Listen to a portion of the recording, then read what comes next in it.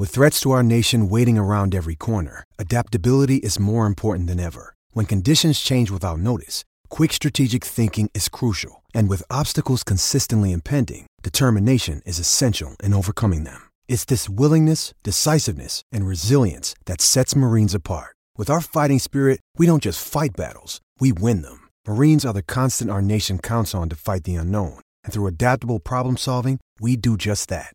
Learn more at marines.com. I want to say thank you to the Iowa pork producers for coming on and being a sponsor of the Hawkeye Nation podcast. The Iowa pork industry, including production, processing, and packing, provided more than 141,000 jobs in 2015. That's about the total combined populations of Ames, Ankeny, and Coralville, with nearly 52% in production. And the pork industry contributed over $750 million in state and local taxes in 2015. Iowa, get this, Iowa produces a third of the hogs raised in the United States and is the nation's leader in pork production, and more than 90% of Iowa's hog farms are family-owned. So thank you to the Iowa pork farmer. Thank you to the Iowa pork consumer. Visit their website at iowapork.org. Pour one more beer for me. Exile needs quality so savagely. Best beer in all the land, brewed with a loving hand. From bottle, keg, or can, Exile Brewing, E-X-I-L-E. For me, E-X-I-L-E. Let's drink, crack open a Ruthie today. Enjoy your exile. HN Podcast, Miller and Dace. This is, oh gosh, we got to talk about Wisconsin, don't we, Steve? 1 week ago, we were talking about debatably the most impressive performance, most amazing display of offensive execution by an Iowa football team that I can recall, given the quality of the opposition. 1 week later, we are talking about the exact opposite. The worst offensive outing of the Ferentz era, possibly one of the 4 or 5 worst in school history, and it's 2017. Iowa musters just 66 yards of total offense against Wisconsin. I've pissed a lot of people off in my Instant Reaction podcast, so I'll just let you take it away.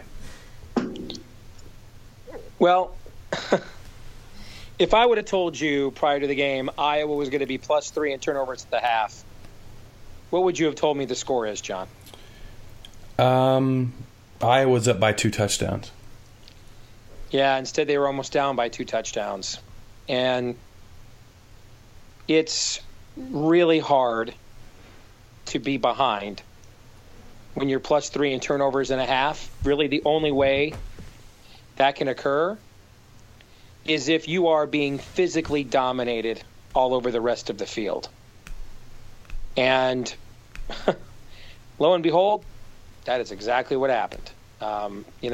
That first half, Iowa 0 for 7 on third down, 20 yards of offense at the half, and it didn't improve all that much in the second half. I mean, really, I don't know what else is there to say other than Iowa was just outclassed by a team that in many respects was its mirror image, but is just better at it, at least this year. And I think you saw that on Saturday. And I mean, I guess if, there's some, 50 Shades of Grey fans in the audience that just want to get their BDSM on, we can hash the whole thing for the next 45 minutes, if you're that masochistic about it. But the reality is they're just better, a lot better. And they showed it in ways on Saturday that they really haven't shown it all year long. And it's pretty clear that Wisconsin was looking for a game that provided them an opportunity to make a statement. And they took full advantage of it. They took full advantage of it on Saturday, and it is what it is. Just outclassed all over the field. There are some folks out there that I don't know that they were all that satisfied with my post-game reaction pursuant to I still look at this season from the macro, and I still look at it as it's an attempt at an establishment of a foundation for the next 2 seasons. And by and large, I think that's what we're seeing. And if you would have told me after the Minnesota game, hey, John, I can give you a split, sight unseen, with Ohio State and Wisconsin, would you take it, or would you take the risk of playing both games and potentially going 0-2? I would have taken it and run. And this team has 6 wins with 2 games remaining. They're already favored in both of these final 2 games. So on the whole, for me, I still look at this season as I think it's actually going to exceed my expectations. The over-under win total before the year was 6.5. Both you and I took the under. They beat a highly ranked foe at home again this year. They got ranked this year for their recruiting brochures or whatever. But some people want to try to assign blame for looking at this from a standpoint of execution, play calling, preparedness for the Wisconsin blitz that we knew was coming, not walking an extra man down into the box on first down when coming into this game, Wisconsin was an 80% first down run lean, and at one point in this game they were 18 of 21 first down play rushes. I mean, do you have any sacrificial lamb to offer up, or no? Well, the truth is somewhere in the middle with these things. And, I mean, the reality is the data doesn't lie. Now, if you throw in last Saturday's game, in the last 4 years, and I'm sure this trend would hold up if we went back previous years too, but I'm only going back 4 years. And the last 4 years, Iowa is now 8-3 against the spread against teams that are ranked, and they're 16-19 against the spread against teams that aren't. Their spread, how much they cover at home versus how much they cover on the road, there's a difference there too. It's not quite as pronounced as that trend, but the notion that's out there that when Michigan comes in, or Ohio State or Penn State, Iowa has something for them. I think there's something to it from a passion bucket standpoint, Dan Patrick, and I think it's easy to get fired up for those games. The Ohio State game was really the first time, and I would go back years, really, and you would know this better than me, obviously, but the Ohio State game was really the first time since Drew Tate was put in and the offense was changed in the middle of the season in 2004 because of all the injuries at running back, that I can ever remember not just having a wrinkle or two, but ever remember thinking Iowa has an entirely different game plan set aside for this game. They've reinvented themselves. That's not typically their MO. When they win these games, they typically do them the way they almost beat Penn State, the way they did beat Michigan, and that is they force the other team. They do what Dick Bennett used to do in Big Ten basketball. They force you to win 52-48, the football version of that, and they make you play in a phone booth and be patient and not make mistakes and slow the game down. I think what was so startling, and we talked about it on the podcast last week about the Ohio State game, is not even that Iowa pulled the upset, but the manner in which they did it. That it was clearly not something that was within their normal wheelhouse of what we are accustomed to seeing. And I think for fans that were rightfully thinking, hey, we got this new offensive coordinator who's the coach's kid, and maybe he's a fresh perspective and a new generation, and this was the game that sort of established that and launched that. And then you go back and see essentially more of the same from Iowa that you typically see, which, by the way, has been very successful. I think Kirk Ferentz is now 85-21 in Big Ten games. That's, fairly outstanding. But if you thought that was a paradigm shifter, you're probably very disappointed. If you see this season as a moment in time, then you probably have your perspective. And I think there's not my place to tell Iowa fans how to feel by any stretch. I think there's a little bit of truth on both sides. Somewhere in the middle is probably the full truth. Yeah, I mean, I can't remember if you and I talked about it a week ago. I know I talked about it with Rob, but I expected Iowa's offense to struggle against Wisconsin.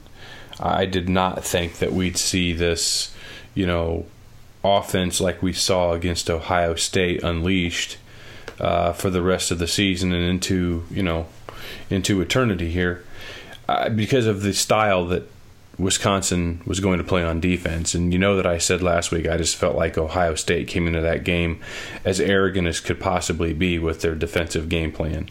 What you saw from Wisconsin was very similar to what you've seen from every other Iowa opponent this year, and why Iowa's offense up to the Ohio State game had been nothing to write home about at best. So I don't know. I mean, Iowa had, I think, 5 drop passes. Had some key drops on third downs. You're probably talking about robbing yourself 10 to 15 more plays, but I don't know. Wisconsin just seemed loaded for bear that day, and like you said, they needed something like that for sure to stop all of the talk about being overrated, this, that, or the other. And they'll have more chances coming up. Michigan this week, right? Yeah, they got you've talked often on the podcast about Wisconsin. The Wisconsin envy you and other Iowa fans have is they've been the team that, even though you guys are really mirror images of each other in terms of your developmental style, the style of play, etc., they've been the team that has been able to win those next level games. Well, they've never been 11-0 before as a program. And really, when you go all the way back to when Barry Alvarez reestablished their breakthrough season in 1993, when they returned to the Rose Bowl for the first time, when they had Darrell Bevell and Brett Moss and those guys, every one of these teams has never been the flag bearer, has never been the standard bearer. They have never had to really wear the bullseye that a Michigan, Penn State, Michigan State in recent years, and Ohio State almost every year has to wear when they are truly great. That really Iowa, even when they've been great, hasn't really had to wear since Hayden was here, because when Iowa is great, it usually shocks everybody. Wisconsin has, even when they've gone to the Rose Bowl, every one of those Rose Bowls they won, except for the one against Stanford, which was Barry Alvarez's last game, they were an underdog in every one of those games. So they have never had the bullseye on their back that they have now. You got game day coming there this week. Everybody on campus telling them, hey, you got this.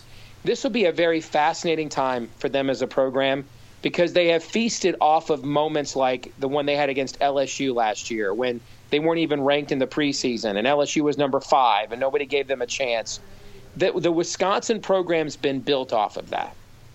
And to now have to bear the entire burden of the conference as the Cadillac program, I'll be very fascinated to see how they handle that, because I can just tell you, as a fan of a program that for many years has had to bear that, it's not the same.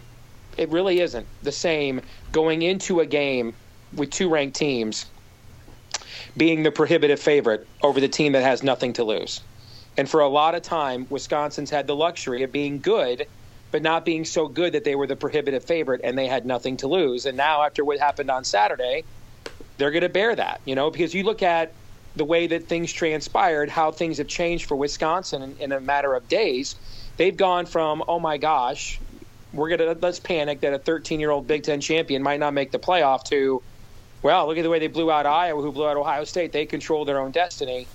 There's a reason why arguably the greatest coach of all time was going off about rat poison 2 weeks ago to the media, because it is hard to keep that edge. And when you've built a program on that edge, and then suddenly, that edge is taken away from you in terms of the perception of your team or where it's at, that changes things. I think it changed things a little bit for Iowa. To come in, your back's against the wall, no one's giving you any kind of chance at all.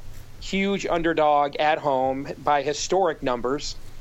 since really Hayden reestablished the program. That's one of the biggest underdogs Iowa's been. You and I have been dead wrong about Iowa for the last 2 weeks on this podcast. You and I gave them virtually. You and I both agreed when we discussed, hey, what's it take to beat Ohio State? What did we say? Knock JT Barrett out of the yeah. Well, actually, him being in the game was the best thing Iowa had going for him. And then this week, we both made Iowa our 15-point game on the pool sheet, and we were wrong about. So, it goes back to one of the greatest observations I can ever remember anybody making about college football, and it's something Lou Holtz said many years ago when he said the beauty or nightmare, depending on how you look at it, the beauty or nightmare of coaching a college football team is they are virtually a different team. You're coaching a different team virtually every single week. And you've seen that play out with Iowa.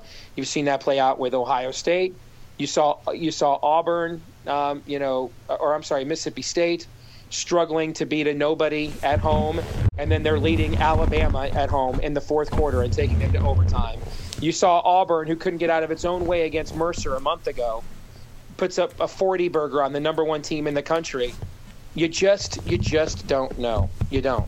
And I think that just as we never saw that effort coming against Ohio State on last Saturday, and so it was such a fun thrill ride, even if Wisconsin won, you never saw Iowa just getting mauled the way they did on Saturday, which makes, which reverses that extra juice. You go from, my gosh, we didn't just win, but the way we did it was so much fun, to goodness gracious, we lost, and the way we did it made it even worse. And so that means by the time we get done, you are what your record says you are, and the fan perception of your team when it's all said and done is probably somewhere in the middle between the sky is falling and rose-colored glasses. Let's go to the Big Ten. Other games, Ohio State 48, Michigan State 3. Another game we both put some points on. Did not expect Ohio State to absolutely throttle and destroy Michigan State the way that they did. Mm-hmm. But my gosh, that was a butt whooping. And when you look at the way it happened, if I was an Ohio State fan, I'd still be pissed off about the Iowa game and the game plan the week before, because that should have never happened. And they took it out on Michigan State, 524 yards to 195, 335 yards rushing. And that's the thing that would have irritated me quite a bit. 18 carries for J.K. Dobbins. Oh, he gets 124 yards. Mike Weber with 162 yards. So that's kind of the game plan they should have had the week before, and they got smoked when they didn't, and they do it this week, and they crush Sparty. Well, you know who really ought to be pissed are Michigan fans, Iowa fans, and Penn State fans. Because you walked out of those games after having lost to Sparty, and you knew those guys really aren't that good, man. That's really not that good a football team, frankly. And all three of those teams got red in their ledger because Sparty just found a way of being stubborn enough, of not changing who they are, that you just, in the end, made more mistakes than they did, and they took advantage of that. But what we saw on Saturday was a team that came into this game angry. And so they were going to be more stubborn than Michigan State was. And you saw Michigan State's offensive line just get beyond dismantled. Beyond dismantled by Ohio State's defensive front. You saw for the first time a team get an early lead. If you look at all three of the games that Michigan State won this year, all three of the big games, they have the same thing in common. They got to a quick start, which allowed them to then not have to get out of their comfort zone. Look at the games they've lost. Notre Dame, turnovers early. Notre Dame gets a lead. Now Sparty's got to get out of its comfort zone. Same thing with Ohio State. Okay?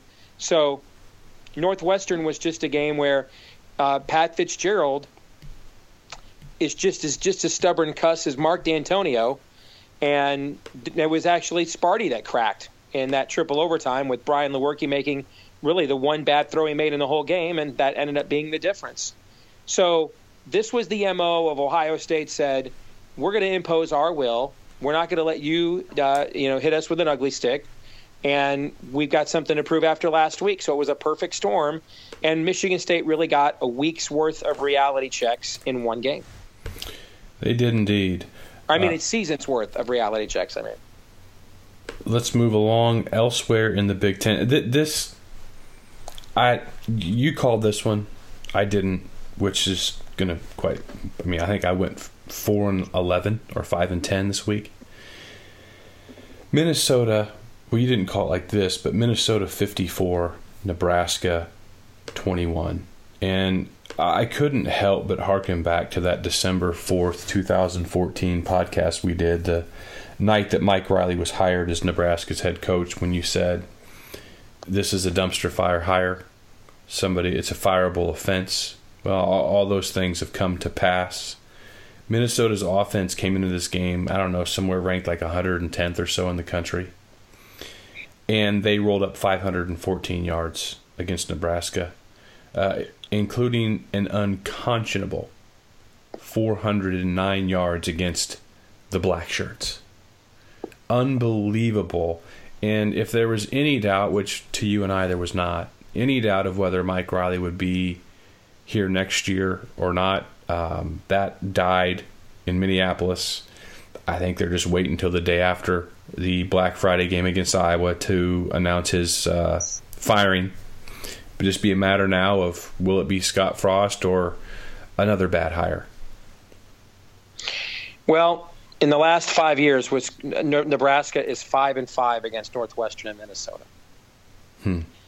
So, I mean, forget about, I know there are people who were losing it last year when their AD compared them to Iowa, right? Okay.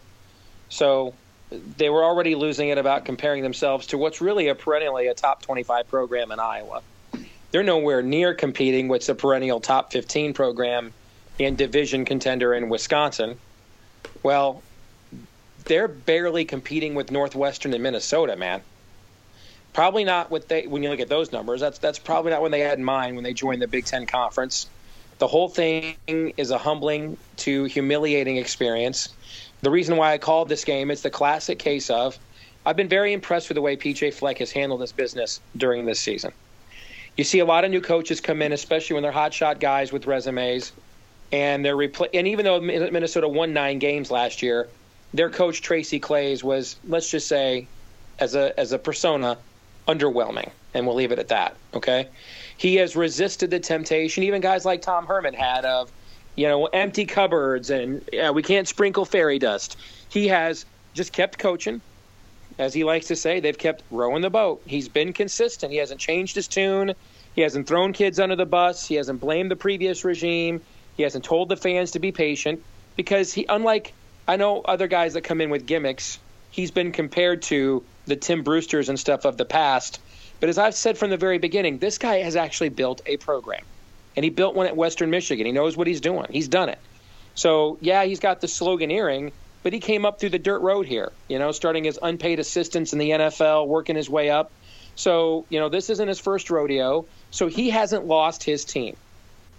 And this is the classic case of a guy that hasn't lost his team versus a guy who has. And you just saw that in the way that game played out on Saturday. And,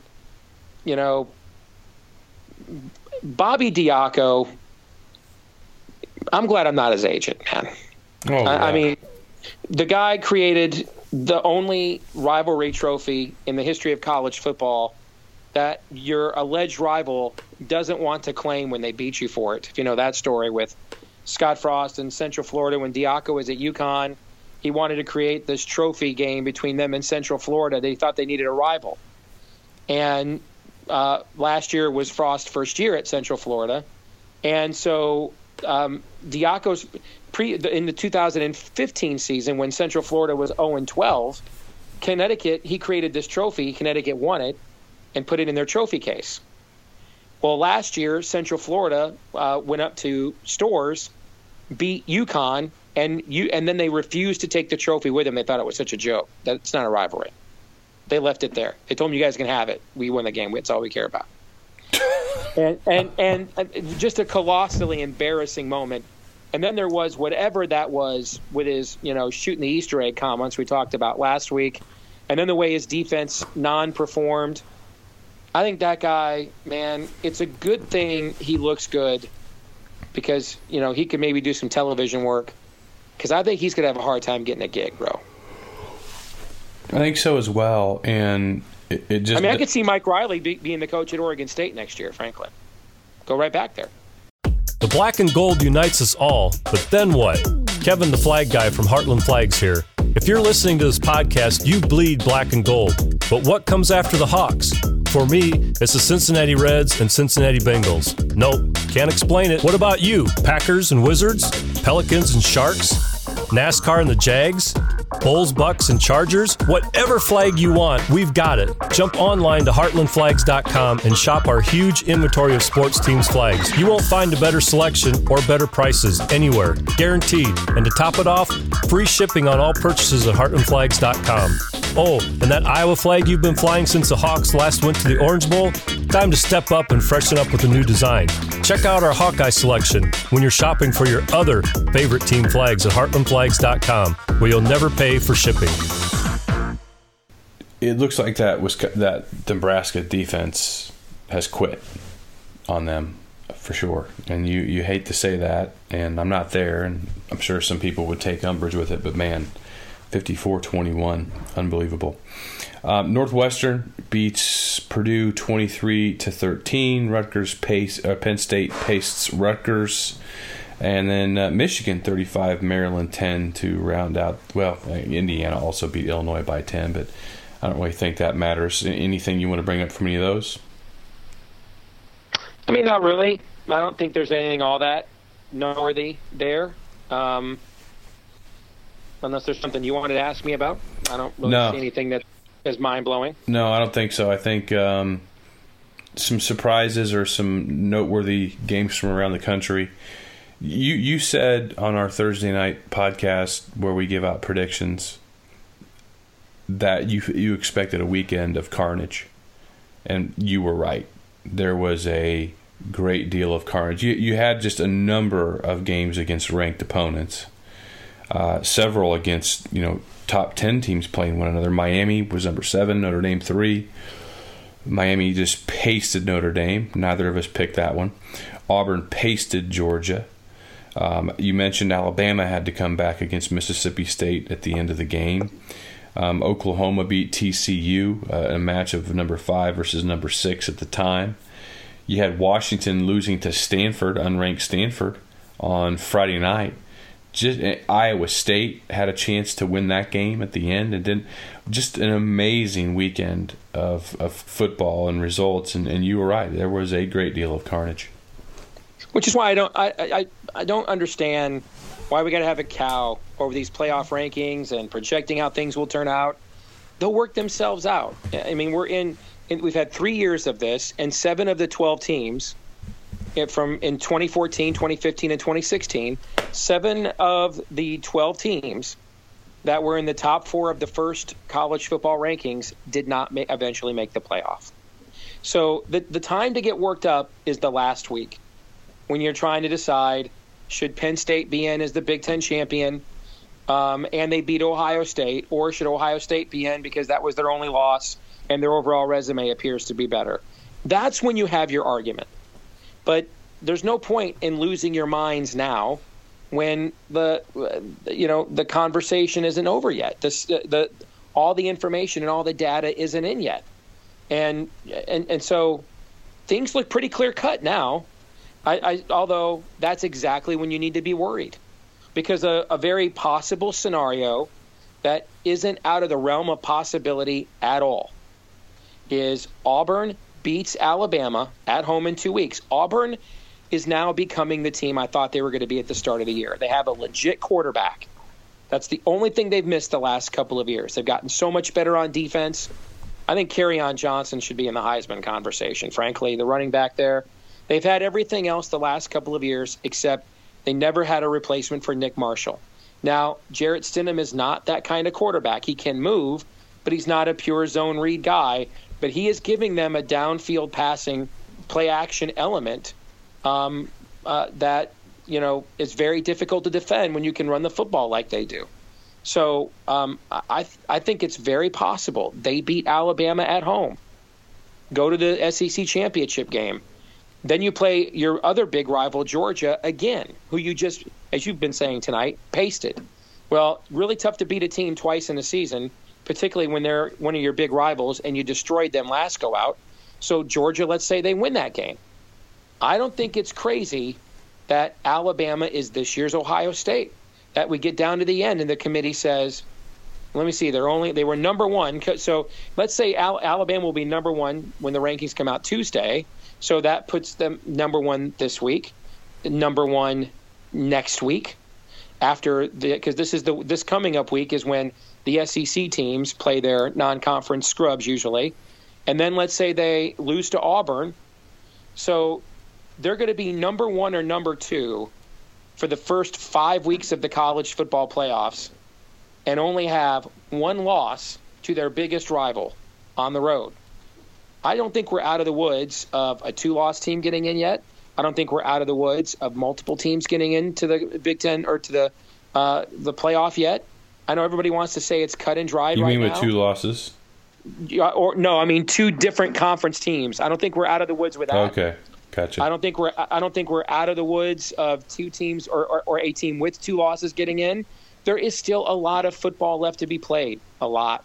I still think the Big Ten has a very difficult path. I think unless Wisconsin is undefeated, I would have told you before, looking at who was on the board, I wouldn't guarantee Wisconsin gets in undefeated. I would guarantee it now, looking at what's on the board. But if they're not undefeated, I think the Big Ten has a difficult case. They have no good non-conference wins other than Iowa over Iowa State. None that you care about on any level at all. Yeah, everybody likes to say, well, they have the most Power 5 wins. Well, one of the reasons why they have the most Power 5 wins is they're a 14-team league that plays 9 games in a conference, okay? So that means, everybody is playing at least 9 Power 5 games. And in a 14-team league, guess what? That's a lot of Power 5 games. But we have no way to really measure how good the league is because almost all of this league's Power 5 wins are against one another, all right? So, we don't know. So I don't think Ohio State is instantly back in this at all. I don't. Now, I don't think they're going to lose another game. I don't. I think they will win all the way to the end. But the good news for the league is I do think we are at the point now that Wisconsin definitely gets in if it's undefeated. But if Wisconsin's not undefeated, I don't like their odds of getting a team in. So right now, as you view it, how would you have the 4 teams, which 4 teams make the playoff? Well, you mean based on how I would project the season to end? Yes. Well, I think Ohio State wins out. I think Auburn beats Alabama. I think Georgia then beats Auburn. I think Oklahoma will win out.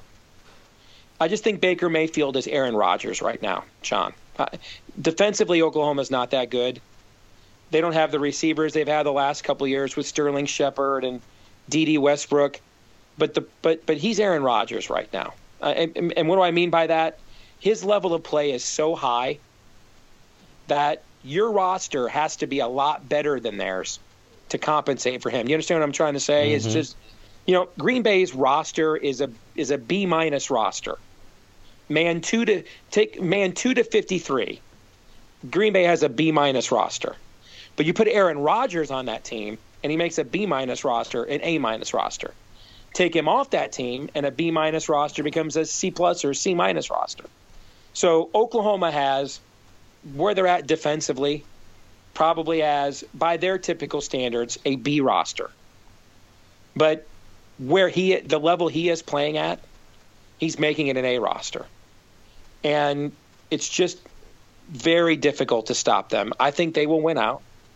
I think Clemson will win out and beat Alabama, which then I think Notre Dame is out. Even if they win at Stanford, win impressively the rest of the way. I never bought the argument that was going around last week that, well, if they went out and they're not in a conference, they went out, they were going to make it. I mean, you look at their overall resume, there's no way they're not one of the 4 best teams. But I think that second loss, especially given how humiliating it was, I think they're out. So I think it really comes down to, at that point, if in my scenario, Georgia's clearly in, Clemson's clearly in, Oklahoma's clearly in. So who's your fourth team? Well, to me, the fourth team is your battle comes down to Alabama, number 1 and number 2 for 5 weeks with 1 loss on the road at Auburn, Ohio State, who got destroyed by Iowa and destroyed by Oklahoma as your Big Ten champion. And I think USC comes out of the Pac-10 or Pac-12, but they got destroyed by Notre Dame, and they already have 2 losses as well. To me, if I look at resumes, Alabama has the superior resume. So that puts 2 SEC teams in. I'd like to argue with you on that, but it's pretty sound, and I don't really disagree, or at least not to the point. I might have more disagreements next week, but not this far out. But that's a projection. That's sure, a projection. Of course, yeah. You're not saying, okay, here's your lock, take it to the bank. This is just where things stand this week. It's no different than the playoff show that we'll see in a couple of nights. It's how it is. Saquon Barkley, 3-4 weeks ago, he was your Heisman Trophy winner. Now, Yep. where is he even on your ballot? No, I don't think he's on anybody's ballot now. Wow. I mean, what's happened to Penn State is teams have figured out how to play them because their offensive line's not very good.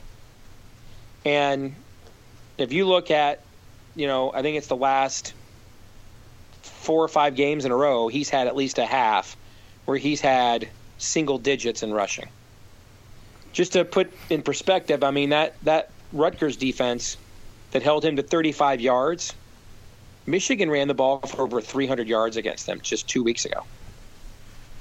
So I think people have figured out that Penn State's offensive line is still not where it needs to be coming off the probation. The numbers, development, still not there. I mean, their skill position talent is insanely good, but they're not that good at the point of attack.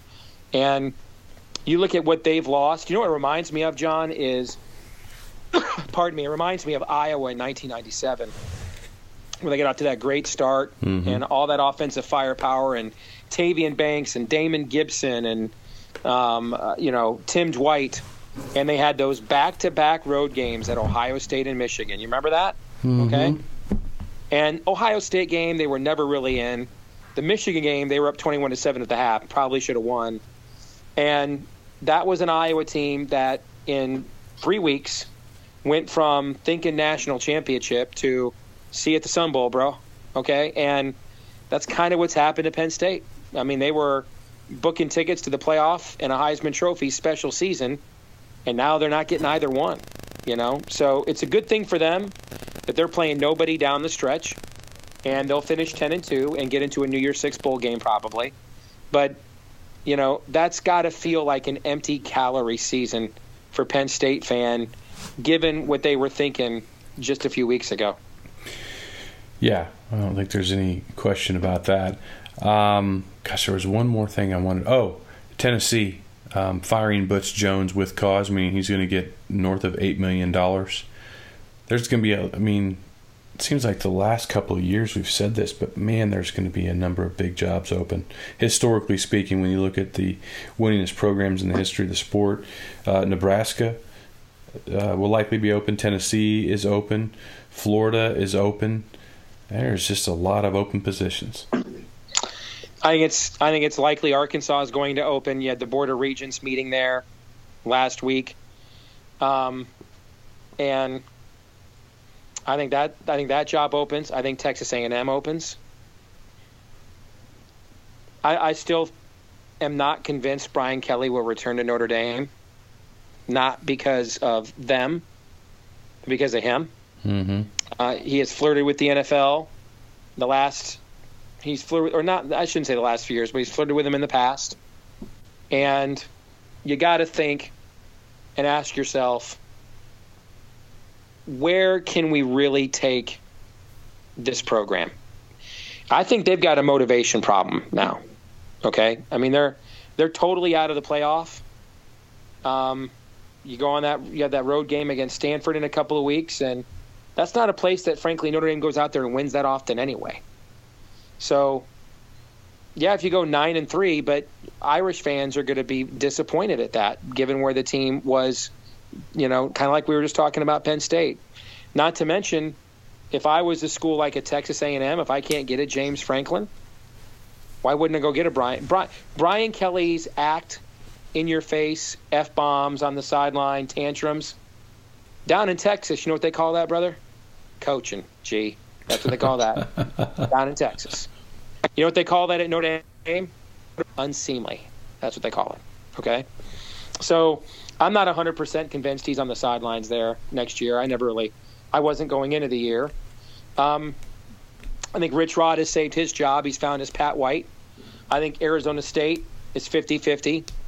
I don't think the AD there, Dan Guerrero at UCLA, has been known to have an itchy trigger finger with coaches, basketball and football.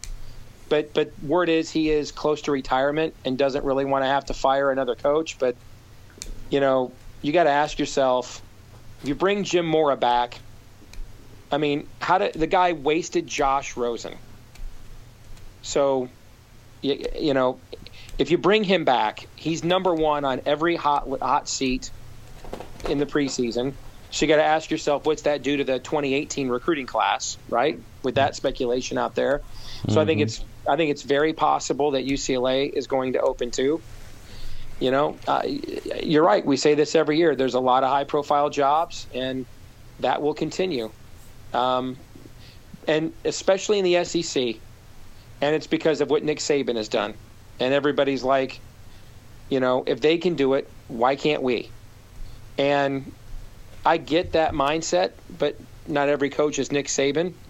On the other hand, you have to be better than what Tennessee has been in SEC play. You have to be better than what Kevin Sumlin has been in November throughout his career at Texas A&M when they get into the nitty-gritty of conference play, and his teams just physically aren't competitive. So when you're spending what these schools are spending on facilities and coaching staffs and everything else, then I don't have a problem at all with fans wanting a commensurate product. Do you? I don't have a problem with that. Well, your point about what Alabama's done, why can't we? I mean, it's not like Bama didn't have a history before Saban got there, but he's just taken it to another level. And until he's gone from there, I think most everybody's playing for runner-up, or if you're in the Eastern Division, that's your best chance until he's gone. So he's got something moving. All right. Well, hey, last thing for you. Do you think there's any chance John Gruden goes to Tennessee? What's funny is he comes up for every job opening, right? He does. And he's been so adamant.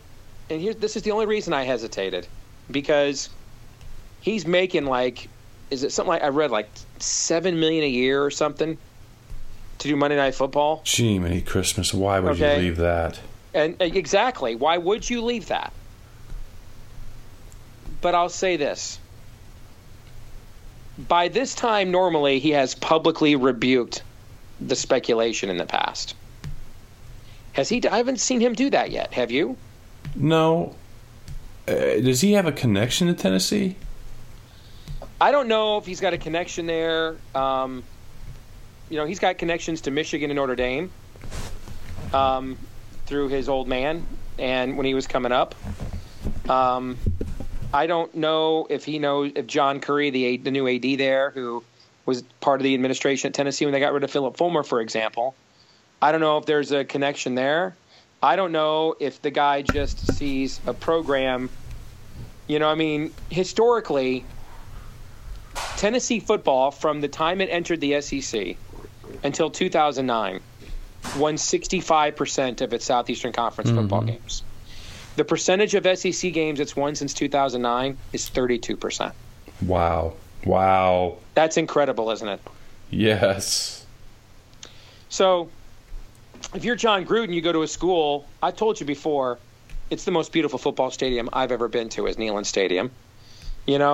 If maybe he just has the itch to coach again. That's possible, because I will say this: he has always been quick to squash this speculation in the past, and he has been eerily silent about it. So in my mind, every fan base throws John Gruden out there. I was thinking 3%. Now I might be thinking 10, 15. But those aren't great odds, but it's a hell of a lot higher odds I would have given you a week ago. I'll say that much. Yeah. You got to pay him, what, $10 million to leave that gig? I don't know, does ESPN have a buyout? Well, here's the other thing. Anybody really good, you're paying him at least $5 million, at least. Mm-hmm. Not to mention what you've got to do to buy out them from their current deal. The one exception to that is Chip Kelly. Chip Kelly has no buyout, obviously, so he's not coaching. So you just, you pay him his $7 or $8 million, and on top of what it takes to build a staff. But you're not paying, like for Matt Campbell, you're not cutting Iowa State a check for nearly $10 million. And you and I both know Jamie Pollard well enough to know he getting every penny of that, brother. Every red cent. He's going to be out there. The name escapes me. The great barbecue joint in Ames, everybody loves. Okay. And I'm going to get 50 emails from people. I'm getting old, guys. Brain fart. I apologize. But he's going to be outside that great barbecue joint there in Ames. Hickory Park. Yes, squeezing all the blood out of the Hickory Park turnip. He's getting, if you are giving Jamie Pollard every last cent of his $9.4 million, I promise you, for Matt Campbell. Every last cent. And then you got to pay Matt Campbell whatever you get. Matt Campbell's nearly a $20 million transaction. When you consider his buyout, what salary he has to make, his assistants. And you got to ask yourself, if you're Tennessee, Florida, these kinds of schools, Texas A&M, is the resume that I've seen at Toledo and Iowa State worth a $15 to $20 million gambit? I would say no, by the way. I would say no. But it's not like there's 15 coaches waiting in line either. Right. Once you get past John Gruden, Chip Kelly, Scott Frost, even Mike Norvell at Memphis, yeah, he's got a really good team, but he inherited that team, remember, John, from Justin Fuente at Virginia Tech, who built that program. He didn't build that program like B.J. Flake built Western Michigan, or Scott Frost is building Central Florida. Those are players Justin Fuente recruited. So there's not a long list of people. And I would not rule out James Franklin taking one of these jobs. Why is that? Why? Because do I want to compete? I've already been at Vanderbilt. I won 9 games a year at Vanderbilt. What is an easier path?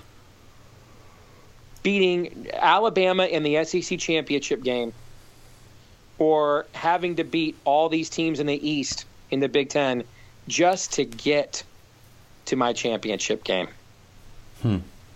Not to mention, Saban's pushing 65, brother. He ain't doing this 5 or 6 more years. I don't think so. At the maximum. Franklin's still a young guy. Now, I wouldn't bet on it, but, he's got a history in the state. And, that's a tough road in that division, man. It's tough. Look at we just got through talking about, they've got the best skill position talent maybe in college football, arguably, across the board. We look at, if you consider Gesicki at tight end too, they're not even a factor in the playoff. If this exact team played Tennessee's schedule, where would they be right now? They might have one loss to who? Third Saturday in October to Alabama, right? Okay. If take Penn State's players and put them on Tennessee's uniforms and schedule, and I think we're talking about them in the SEC championship That's game. An interesting notion, for sure. I wouldn't mind Penn State feeling a little more pain, but that's just me. All right, thank you to Heartland Flagpoles and Flags, Exile Brewing Company, and the Iowa Pork Producers for your support of this podcast. Thank you for listening. Steve and I will be back Thursday night with our predictions. Rob and I will be back on Wednesday to talk a little football and basketball as well. Take care, everybody.